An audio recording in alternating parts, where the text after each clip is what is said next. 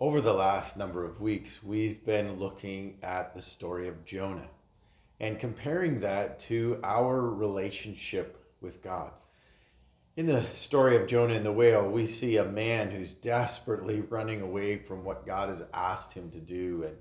And then through a series of circumstances and events and him landing in the belly of this great fish, a whale, we see him start running to God and then actually obeying God and doing what God has called him to do, where he is running with God. But like all of us, we go through these highs and lows with God where we're sort of with God and then we're not with God. And today we find Jonah running ahead of God. You see, there's this great need in our relationship with God to not be ahead, to not be behind, but to actually be with him, remaining with him, staying sort of in step with him. But there are times, we all know this, where we just kind of veer off the course. And God uses this story of Jonah just to remind us of where we actually need to be. Now, when we get to this place where we're actually running ahead of God, God still remains faithful. He still loves us. He still cares for us. But his desire, his love for us, wants us to be right by his side. So let's read Jonah chapter 4 and just look at how Jonah responds to God having mercy on the inhabitants of Nineveh. It says in chapter 4, verse 1, it says, "But it displeased Jonah exceedingly, and he was angry. And he prayed to the Lord and said, 'O Lord, is this not what I said when I was yet in my country? That is why I made haste to flee to Tarshish. For I knew that you are gracious and merciful, slow to anger and abounding in steadfast love and relenting from disaster. Therefore now, O Lord, please take my life from me, for it is better for me to die than to live.' And the Lord said to Jonah, 'Do you do well to be angry?' Jonah went out of the city and sat on the east of the city and made a booth for himself there. And he sat under it in the shade till he should see what would become of the city. Now the Lord appointed a plant and made it come up over Jonah that it might be shade over his head. And it saved him from his discomfort. So Jonah was exceedingly glad because of the plant. But when dawn came up the next day, God also appointed a worm that attacked the plant so that the plant withered. When the sun rose, God appointed this scorching east wind, and the sun beat down on the head of Jonah so that he was faint. And Jonah asked God that he might die. And he said, 'Is it better for me to die than to live?' But God said to Jonah, 'Do you do well to be angry for the plant?' And Jonah said, 'Yes, I do well to be angry, angry enough to die.' And the Lord God said, 'You pity the plant, for which you did not labor, nor did not make it grow, which came into being in a night and perished in a night. And should not I pity Nineveh, that great city, in which there are more than 120,000 people who do not know their right hand from their left hand, and so much cattle?'" You see, this just points to the amazing compassion that God has, not just on people, on Jonah specifically, but also on the Ninevites. But it also shows Jonah's total disregard for being with God in what God is doing. You see, Jonah is this great example for us where he is running ahead of God. And because he's running ahead of God, we see him being displeased with God's plan. This is the first sign of us running ahead of God. In verse 1, we read, "But it displeased Jonah exceedingly, and he was angry." Jonah is mad because God actually relented on the destruction and destroying Nineveh. And Jonah's not happy about this. It says that he was displeased exceedingly, so much so that he was angry. He was angry with God. And he starts calling God out for everything. And what we see here is that Jonah and God are dramatically opposed to each other. We see in chapter 3 where God sees the children of Israel, or the children of Nineveh, turn to him. So God turns away his anger.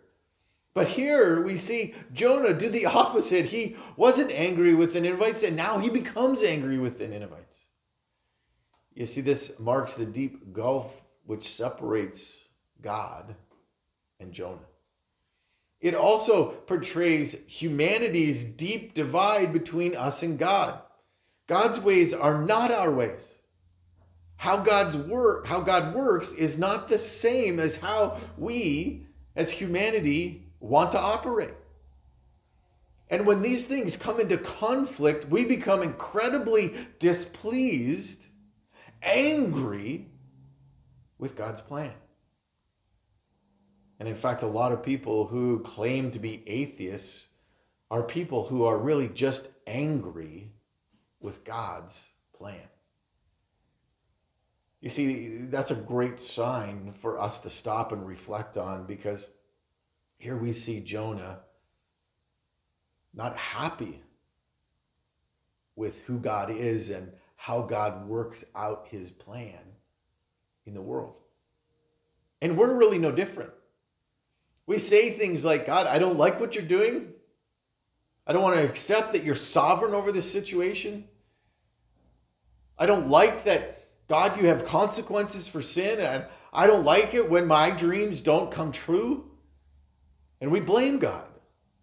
We get angry at him. And it actually displeases us so much that we don't want to walk with him at all. And we now begin to walk ahead of him, putting ourselves in the driver's seat.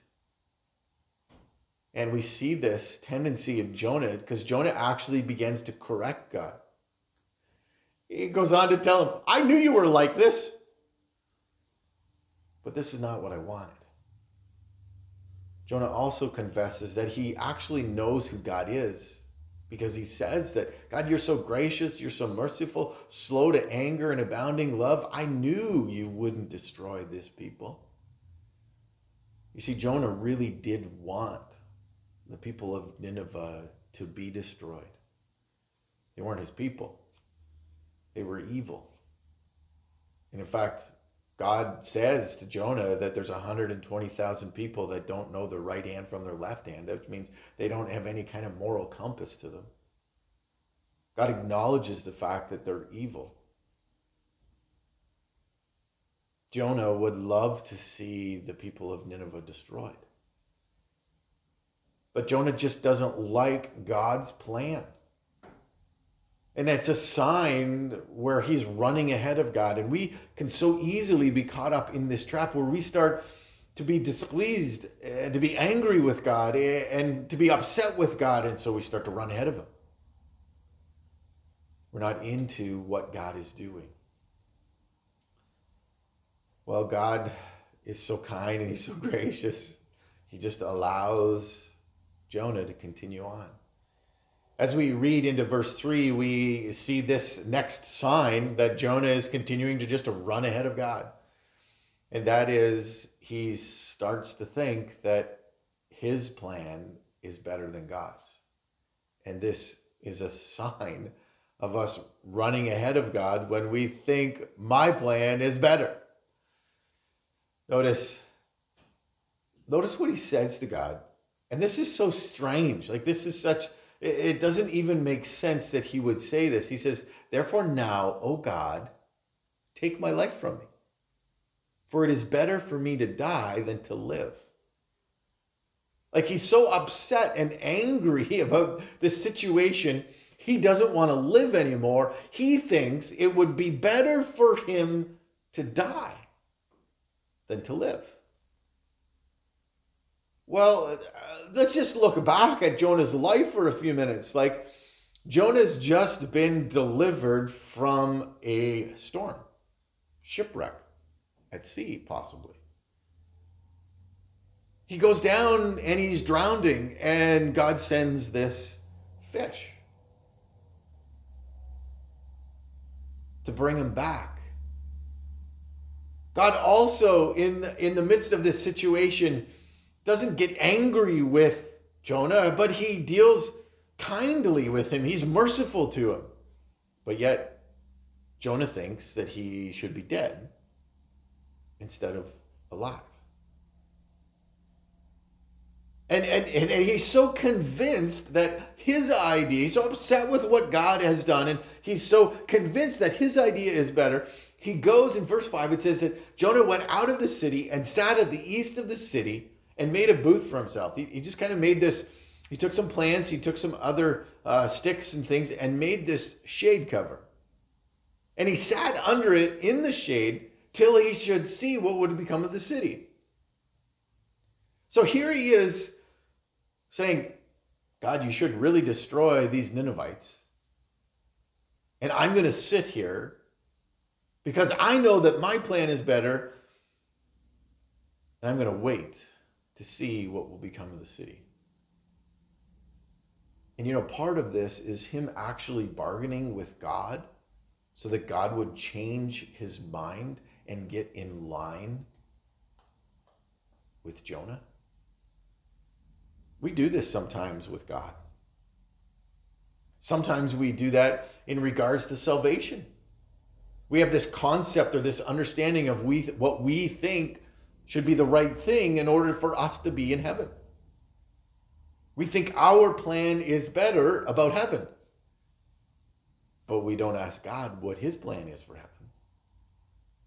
Sometimes in life we are thinking that our plan is better regarding the direction of our life. I think I should do this, God, so I'm just going to do this. Maybe it's regarding our kids.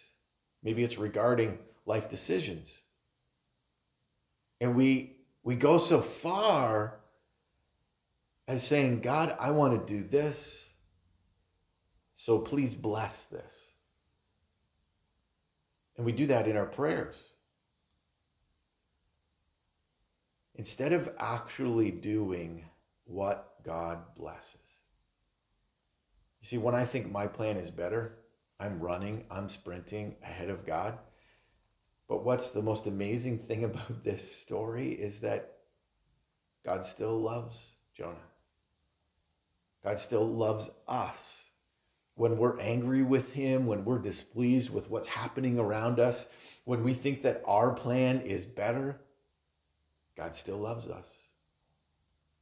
And he still won't let us go. Now, as Jonah has been displeased with God and he thinks that his plan is so much better, he's still on this course to run ahead of God. And here we see in verses 6 through 11 this third sign of Jonah running ahead of God. And that is this loss of perspective. As we read in verses 6 through 11, we get this picture that God is reframing the situation for Jonah.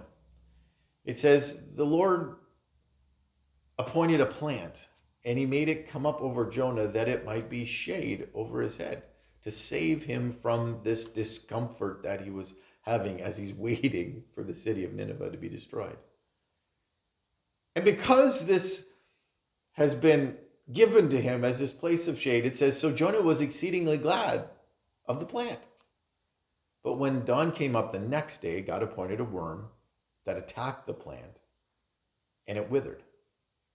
And when the sun arose, God allowed and appointed this scorching east wind, and the sun beat down on the head of Jonah so that he was faint. And he asked again, he's back in this place where he just wants to die. It's better for me to die than to live. But then God begins to question Jonah. And he says, do you be well for the angry of the plant? And Jonah's like, yeah, of course I am. I'm so upset about this plant. I'm angry enough to die. And then God really drills down here. And this is where Jonah is totally exposed. He says, you pity the plant for which you did not labor, nor did you make it grow, which came up into being in a night and perished in a night. You had pity for this plant. Should I, as God of the universe, not pity Nineveh, that great city in which there's more than 120,000 people who don't know the right hand from their left? Also, much cattle. You see, God totally reframes this situation for Jonah. And this is God's mercy with Jonah, despite Jonah's behavior. God highlights where the real absurdity lies. Jonah is filled with compassion regarding a mere plant, yet remains hard-hearted towards an entire population of the city. He shows concern for one small item of God's creation, yet fails to care for this large mass of people who, like Jonah himself, were made in the image of God. You see, the inconsistency rests not with God, but with Jonah. And this is what happens when we start running ahead of God. We lose this perspective on the situation. We're inconsistent. And this whole situation dramatically reveals that God's sovereignty is not restricted to acts of compassion as the one who gives life. But as the one who gives life, he also has the right to end it. This is who God is. And when we lose perspective on God's perspective on the situation that we're in, on the things that are happening around us, we are so convinced that our plan is better. You see, it only takes us being displeased with God's plan to think that our plan is better. And when our plan is better, we've just lost the total perspective that God has on the situation. God wants us, God desires us to be with him, to be in stride with him, to be following his plan. So let's come back to running with him. Let's not be displeased with God's plan. Let's know that God's plan, even if I don't understand it, is always the best plan. May we let go of our plans. May we turn away from our plans. And remember that God's perspective is the right perspective. And that's regarding salvation, it's regarding life, the pain of life, the highs, the lows, all of those things. God has the right perspective. I want to encourage you today to run with God, to not run ahead of him, but to actually learn how to run with him, how to run in partnership with him. And I encourage you to do that today. And if you've never even thought about this, if you've never even come to the place where you need to align your relationship with God, then today is a good day to think about that. To know that we can actually be running away from God, or that we can be running to God, or that we can be running ahead of God. See, these are the lessons of Jonah. The story of Jonah and the whale is really meant to be lessons for us, so that we would know how to evaluate and engage with this God who so much loves us and wants to run with us. So let us run with him as we go about our week this week. Let me pray. Dear Heavenly Father, we just thank you for your love, your compassion, your kindness for us. Lord, I pray today for anyone who is not running with you, that they would seek you, that they would find you, that you would reveal yourself to them, and that they would run with you, that they would be aligned with you as they live their life.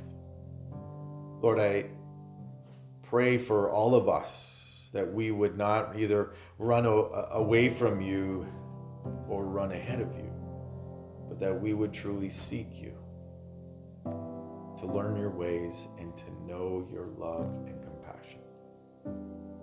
And we pray all of this in the mighty name of Jesus Christ, our Lord and Savior.